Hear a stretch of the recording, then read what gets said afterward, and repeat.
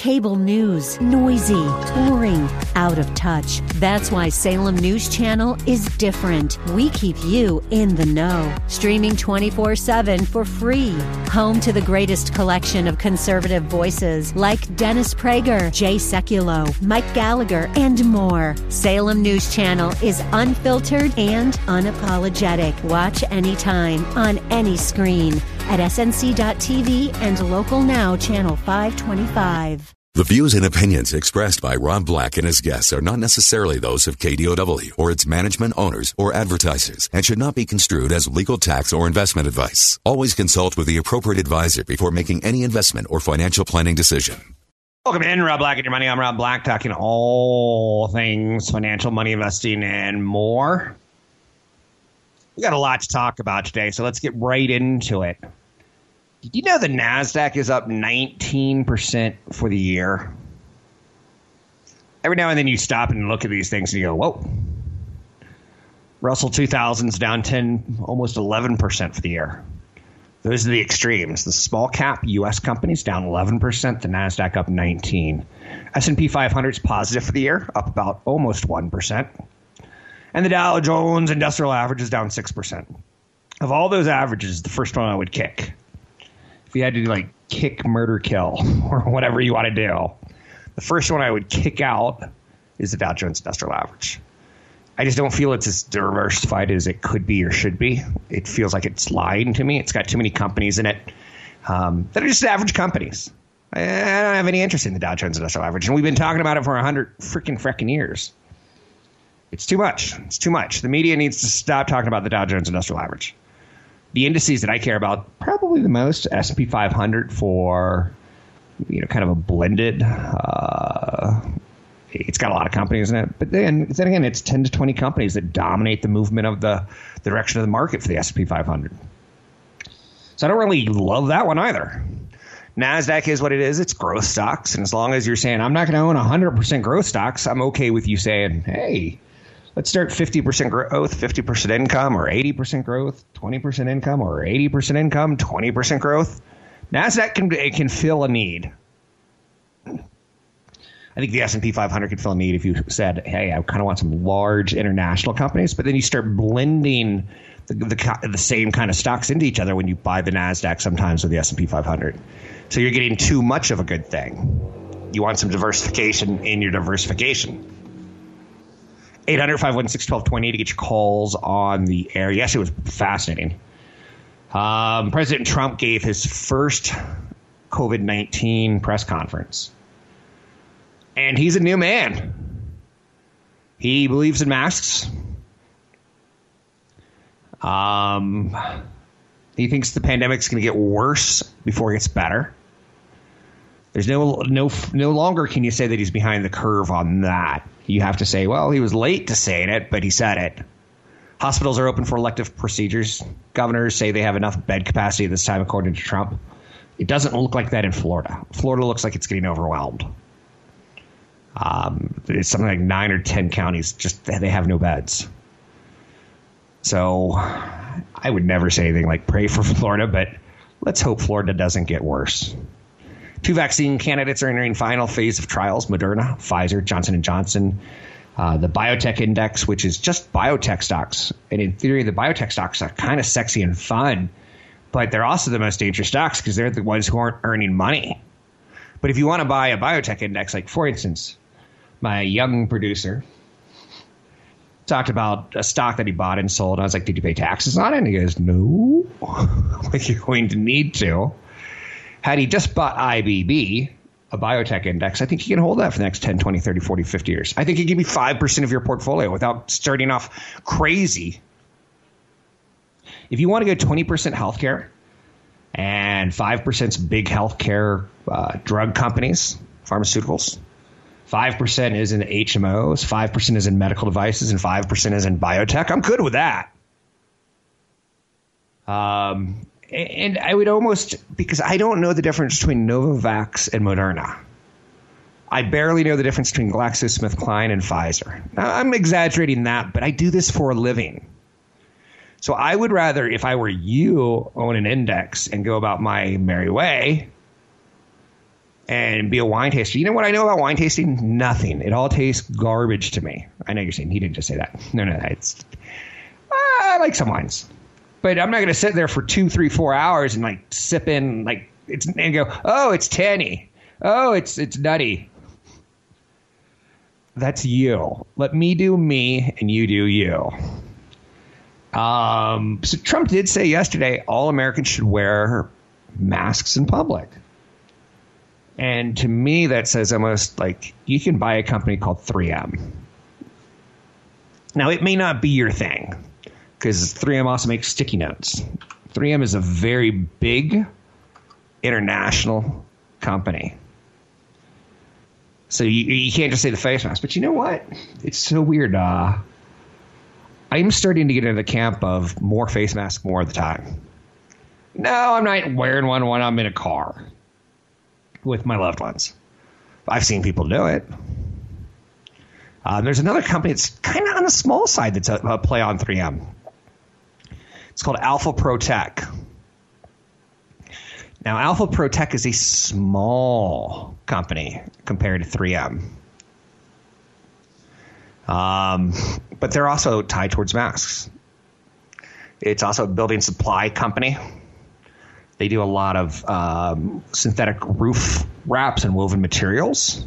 The woven materials is when you get into face masks and face shields and frocks and hoods and coats and hospital gowns. I can't see – I see more masks in our future than less. Even when this is all said and done, I feel like some scarring is going to be done. And people will be slow to change. I'm Rob Black, talking all things financial, money, investing, and more. Don't be shy. Pick up the phone, 800-516-1220 to get your calls on the air. Existing home sales surged nearly 21% in June, a record monthly gain. Now, some people are predicting a COVID-19 baby boom. Some people are predicting no babies. But I think we know pretty well that people are going to be coming to America, and in the long term, we're going to make babies. Maybe not as many as we used to, but we're going to need housing. We are still a growing nation. Nike shakes up its executive team. So housing's going to be around for a while. Existing home sales surged 21%. Highest monthly gain on record. Again, kind of a little bogus, but people are getting out. As soon as the economy started opening back up, people want bigger houses. I don't know if you heard me earlier this week, but a house sold on my street. Not on my street. In a park close to me. Probably 3 streets away, for $4 million, and it's got 4,000 square feet. It's a big old Home Depot house, we call it. It's cheap construction material, cheap. Everything's pretty middle of the road, but people don't care. Everything's on square footage. To be an appraiser on a house right now, it's you take a look if a house sold that's in the neighborhood, and you go, oh, that one had 3,000 square feet and sold for $3 million, and this one has 4,000 square feet, so let's say $4 million. It's not that hard to be an appraiser right now on a basic level, especially since sometimes you're not even going to the house anymore. So you just look at the square footage. If you can find comps. I know some appraisers are probably mad at me for saying that, but it's not rocket science watch deal. Nike, on the other hand, is shaking out its executive team to bolster its digital business. They're big into a direct-to-consumer push right now. A D2C. I know you're saying, is that really how they do it? Yes. D, the number 2, C. So Nike has to shake up, and they're going to take a $250 million employee termination cost. The idea of doing more direct-to-consumer means more profits because you're still going to be paying $120 for your Nikes. Just they're going to try to cut the middleman out as much as they can. Digital sales soared 75% when it reported its quarter recently. That's impressive for a company as big as Nike. They've been around a little while. You can find me online, newfocusfinancial.com or robblackshow.com. Catch Rob Black and Rob Black and Your Money live on the Bay Area airwaves, weekday mornings from 7 to 9 on AM 1220 KDOW and streaming live on the KDOW radio app or KDOW.biz. So this is a man called AGR, and I won't sugarcoat it. Something I found last year from listening to satellite radio, Bottle Rock live weekend when I was driving up to the mountains. This is early in the year. By the middle of part of the year or the late part, I went to a concert. It's probably the thing that I miss most right now, live music. AJR announced something, and again, you're starting to see this a little bit more. You probably remember me talking about Travis Scott and how I didn't know who he was. I knew he sang at a Super Bowl. His music's not familiar to me. He's not on my Apple playlist. It comes up, and I go, well, I don't need to listen to that because I don't know him. I'm an old man. I don't need new music. But he did a concert for Fortnite that over 12 million people saw. And that number is pretty impressive. A Travis Scott concert could probably hold 2,000, 3,000, 4,000 people. We're not talking 12 million. You know, how many people would you pay $200 for a ticket, a virtual concert? No way. But how about $1? And that's when I started thinking, oh, man, the music industry's coming out of COVID way different. And let me give you a quick example. That band we were just listening to, AJR, my kids like them. And anything you can do to get on the same page with your kid, that day will end at some point in time, so do it. So they just announced that their first concert's coming back. But listen to how it's going to happen. Here I thought I was being all clever, like it's going to be digital, and they're going to charge people $1 or $2. No. We're going back to the 1950s. It's a drive-in concert taking place at Citizens Bank Park in Philadelphia.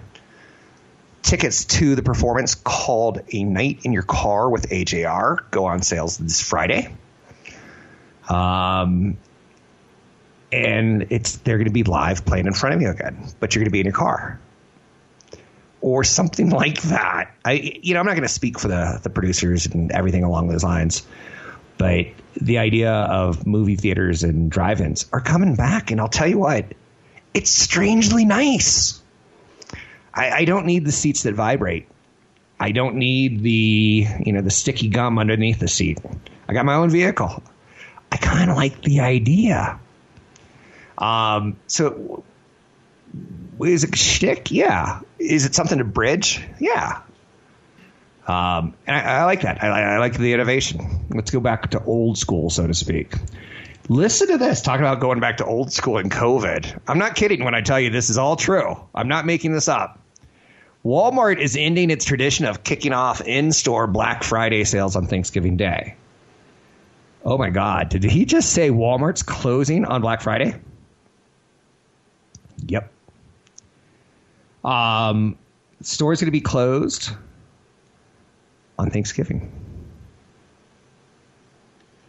Wow. Oh, no. We're afraid of people. And one of my concerns is the holiday season and shopping. Walmart also announced that it would pay out a third round of bonuses to employees in August. They seem to be doing everything right on a lot of levels. Will I remember that as an investor? Probably not. In the end, all I care about is cash money, cold cash money.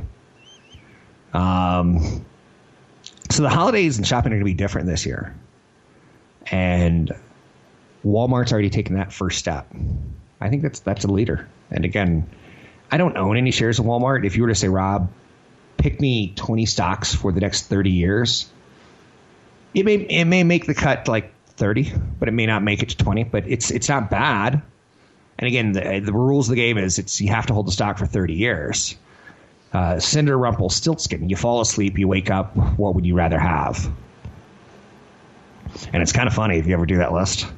I have all my notes going back 25 years, all of them. And every now and then I'll open up a page of them and I'll go, oh, that didn't turn out that way. Or the one when I'm talking about B operating systems, potentially investing in Apple to save them. Apple is looking for cash infusions. And you know who gave them one? Who gave Apple their biggest lifeline? Who saved the company? When Steve Jobs was there. How did Steve Jobs ever take billions of dollars from Bill Gates and Microsoft? Microsoft was in such a bad position coming out of the Department of Justice investigation and the European Union investigation into antitrust that they were like, look, we're being nice. We're going to give Apple billions of dollars. And it turned out to be a great investment. And they ported Microsoft Office into Apple. And because of that, maybe I'm wrong on this, but I think Apple was saved. It gave them an infusion when the competition was at its fiercest with Microsoft, with the PC makers. It's kind of funny to look back on, in my opinion.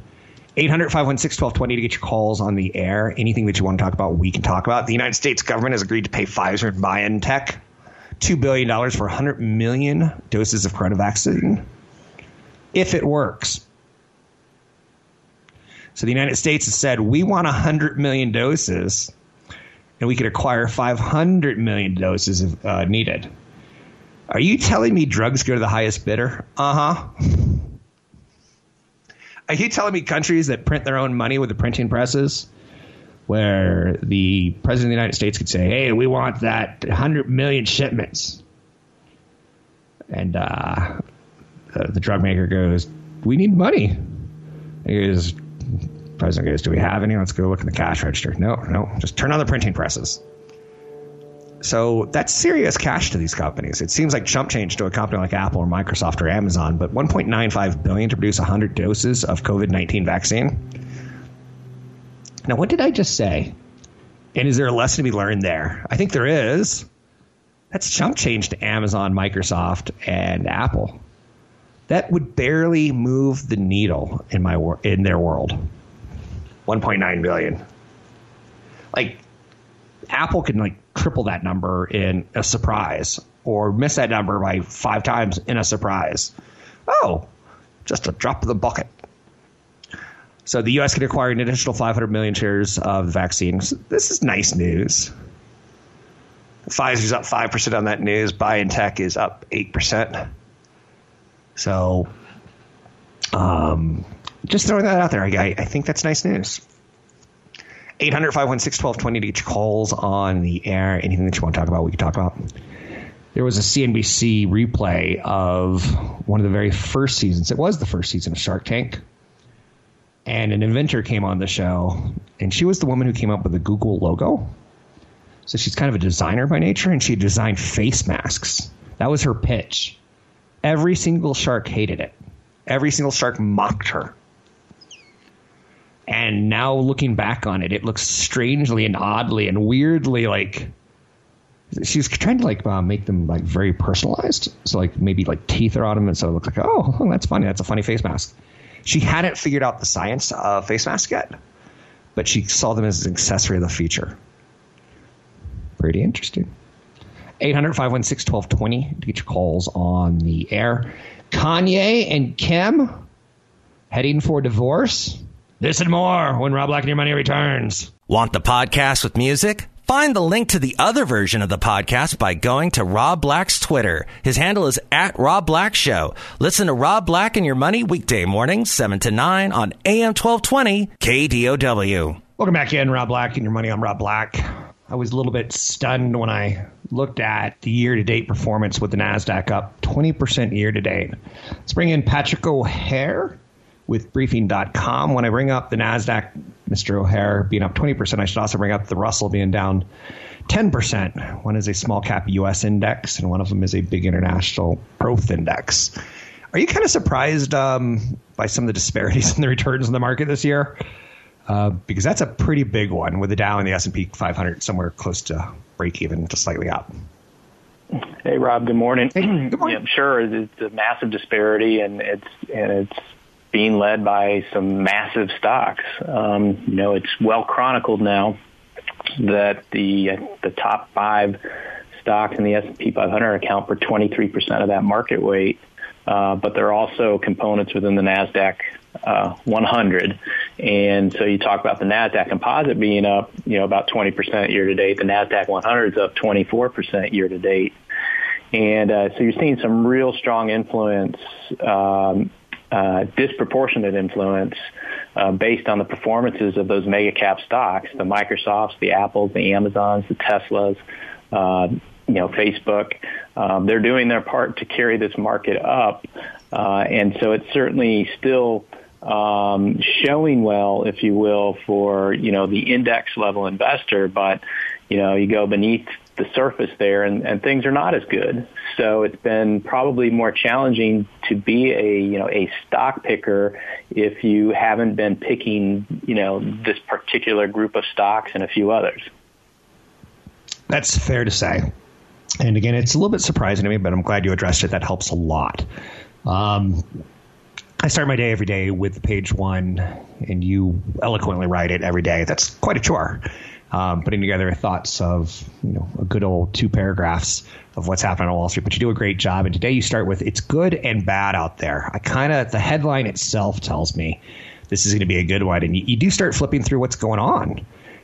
News on viruses or vaccines, maybe. You're talking about earnings season. You're a little bit about the political environment. What's standing out to you right now? What's the most interesting thing you see when you open the morning papers and turn on the news, so to speak?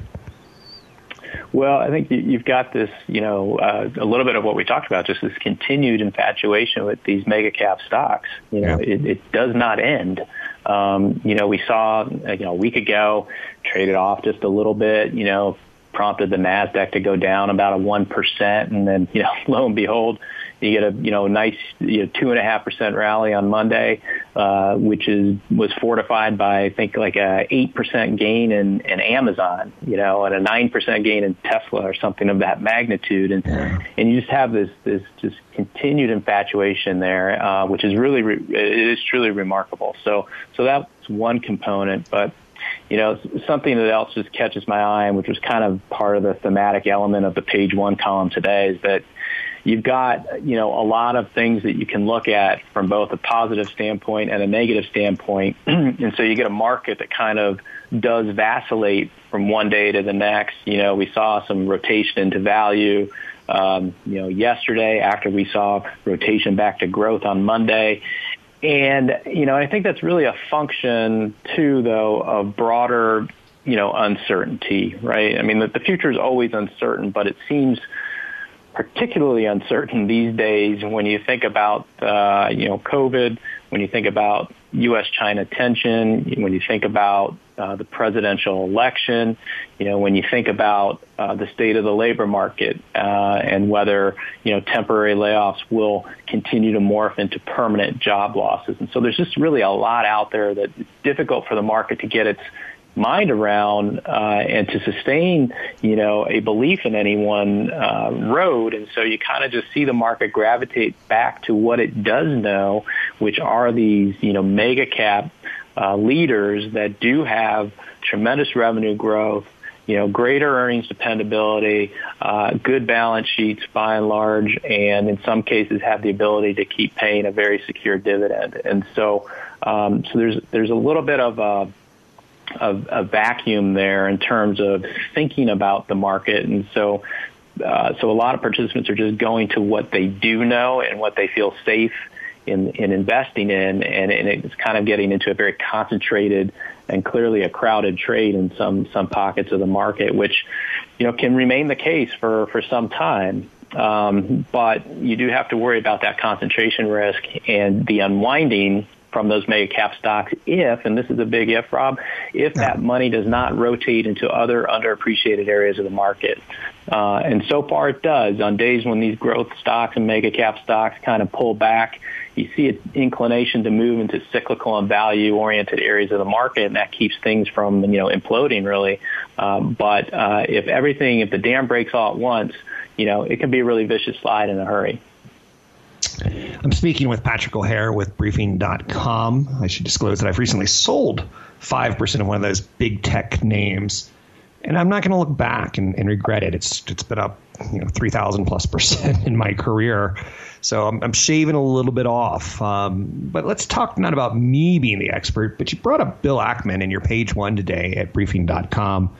And his views on the stock market is cautious. Now, he's a billionaire investor. He's an activist investor. He's made big wins over time, probably more big wins than big losses, but he's had some big losses too.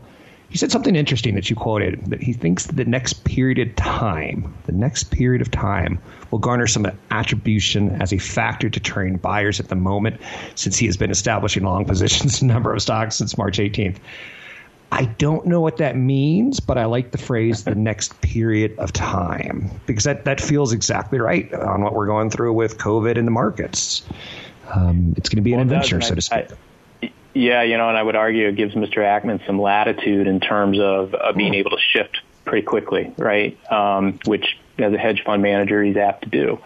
And you do have to give him the credit at this juncture in terms of what we're dealing with right now, and that he has been proven correct in terms of both the bearish hedge he had established going into the COVID crisis, which made him a ton of money, and then the transition back to going long on a number of stocks, Starbucks, Lowe's, Hilton Hotels, Chipotle, I believe, right close to the March low. So when he comes out today and suggests that he's cautious on the stock market over the, quote, next period of time, it is something that would catch the market's attention, just knowing that he's been right, in terms of the COVID trade thus far and the market's behavior. So, there's lots of very influential investors, though. This I think is maybe a one-day wonder in terms of maybe reacting to what his views are. But I think, something you said earlier, though, Rob, about, trimming some of your winnings from such a huge and successful investment, that's something that, kind of Mark Cuban hinted at earlier, too, in the week. He said, you don't want to get greedy. And, when he looks at this market, he sees remnants of what was taking place in 1999 with the dot-com bubble, and that, you never really actually turn a profit until you take a profit, right? And when you see such extreme outperformance over such a short period of time, it's a prudent thing to save some of that off the top, either allocate to cash or maybe reallocate to those underperforming areas if you're truly a long-term minded investor and you're confident in the notion that you'll get this vaccine coming in the next 6 months or so, and have it be a safe and reliable vaccine that can really help turn the tide of the economy and a lot of these depressed stocks which have been left for dead because of the shutdown in the economy. Earnings season, let's turn the page there because we're starting to get into it. I think it's one of the best things that Briefing.com provides to me. We only got about a minute or two left, but the banks kind of set us up for this recovery is going to take a little bit longer by the amount of reserves that they're taking in or putting up. What else are you seeing in earnings, or what are you seeing in earnings? I don't want to put the banking stocks in your mouth per se. Right. Well, I don't think it's any surprise to see the market react reasonably well here through the initial part of the earnings reporting period. Earnings are being looked at right now on a relative basis, not on an absolute basis. If you look at things on an absolute basis, they're absolutely terrible, right? We're talking Q2 earnings down close to 45% year over year, right? So that's terrible. But you see a lot of companies that come in, and just beat relative to very depressed expectations. And so you see positive responses in the stocks. And so you see the stock market holding up reasonably well as that relative surprise continues to fortify this notion that things are kind of at their nadir here and are going to only improve in coming months. And so there's this willingness to continue to look to better times ahead as far as the earnings picture is concerned. Thanks very much for joining us today. It is always appreciated. It's Briefing.com, a great source, a reliable source for international domestic markets. Covers everything. And I talked about how I like earnings, but I start my day with Patrick O'Hare's Briefing.com. I used to speak with the economist at Briefing.com every week. He moved on to different pastures, but the amount of content there is unbelievable. And if you care about Texas Instruments, there's some right up on their earnings there. Biogen, Teradyne, Key Corp. You got an upbeat sales commentary from Best Buy. I don't get it. I don't get who's doing all the shopping. Is it being delivered? I don't get it because the Best Buy stores that I go to, they're pretty empty when I drive by them. 800-516-1220 to get your calls on the air. U.S.-China tensions are lingering. Virus concerns as well. And yet the markets are doing their things, moving higher. You can find me online at robblackshow.com. Don't forget, there's another hour of today's show to listen to. Find it now at KDOW.biz or on the KDOW radio app. I'm Rob Black, talking all things financial, money, investing, and more. Thanks for listening to the show. I do appreciate it. Anything that you ever want to talk about, we can talk about money, investing, and more. I don't have to be right. I don't care. I do a show that is really dedicated to getting you to retirement, and I know I'm helping some people, and some people are going to go off and go, yeah, I really want gold and wrapped in egg gold. I get it. That's fine. I'm just showing you my experience through these times. And unlike other people on Wall Street, I find them very difficult to approach. I try to be very approachable. So I find Chad Burton, his content makes my head spin. I'm glad he does what he does, so I don't have to. But I don't find him as approachable as me. Does that make any sense? So I think by showing the world what a financial planner is, I think I do a good job there. So Apple's up today. Visa's up today. Microsoft's up today. Texas Instruments down. Texas Instruments is one of those companies that I do find important to look at. In the 1980s, Texas Instruments was a leading tech company in the United States. They were the Intel before Intel. Digital equipment was the Dell before Dell. It was the Compaq before. There's been some companies that have lost their edge hard. Now, I look at Texas Instruments still for some data. Not a lot. But they're cautious on the economy. They're a big semiconductor company, and they're in a lot of cars. Your car has more semiconductors today in it than ever before. The parts that Texas Instruments sells, the semiconductors that they sell, don't have a long lag time, and the inventory doesn't go bad over time. They're not putting cutting-edge technology into your car. They're putting safe technology into your car. Auto was an area of weakness during the quarter. Sales in the vertical were down 40% sequentially. Again, this isn't cutting edge stuff. So it's not like, oh, they missed a new product cycle. That's not happening. Texas Instruments is ultimately telling me a big piece of the economy. The auto industry appears to have bottomed in May because they got sequential growth month to month. Again, now, if they were selling cutting-edge technology or graphic processors or GPUs or CPUs, if they were selling something that the semiconductor focused on creating Bitcoin, it's just focused and boom, out comes a Bitcoin, I'd be a little bit like, okay, it's not as important. But they're selling boring old technology into the auto industry. Now, they talked a little bit about inventory building on the other side, the people they're selling their equipment to. They're a little bit worried. There's a little bit of that because of what's going on in China and global supply chains, that if you can get a motherboard that you're going to put into a car radio or into a car steering system or into an electric window up and down switch, we better get as many of those as we can just in case something goes bad with supply chain. Again. Personal electronics were up 20%, Texas Instruments said, driven by strong demand for PCs and laptops. That is explained away in one phrase: work at home. The work at home trend has been very kind to the PC vertical. Okay, so that's what I did yesterday afternoon. I listened to Texas Instruments call. I shared with you some very, very basic notes. And you probably like, Rob's never talked about Texas Instruments before on the show. I have, but it's on more of its glory days and how we miss them, or how they were really like a calculator company in a lot of people's minds. I'm not sure on this, but I bet if we were to go back, Texas Instruments probably has a pretty good tie with NASA.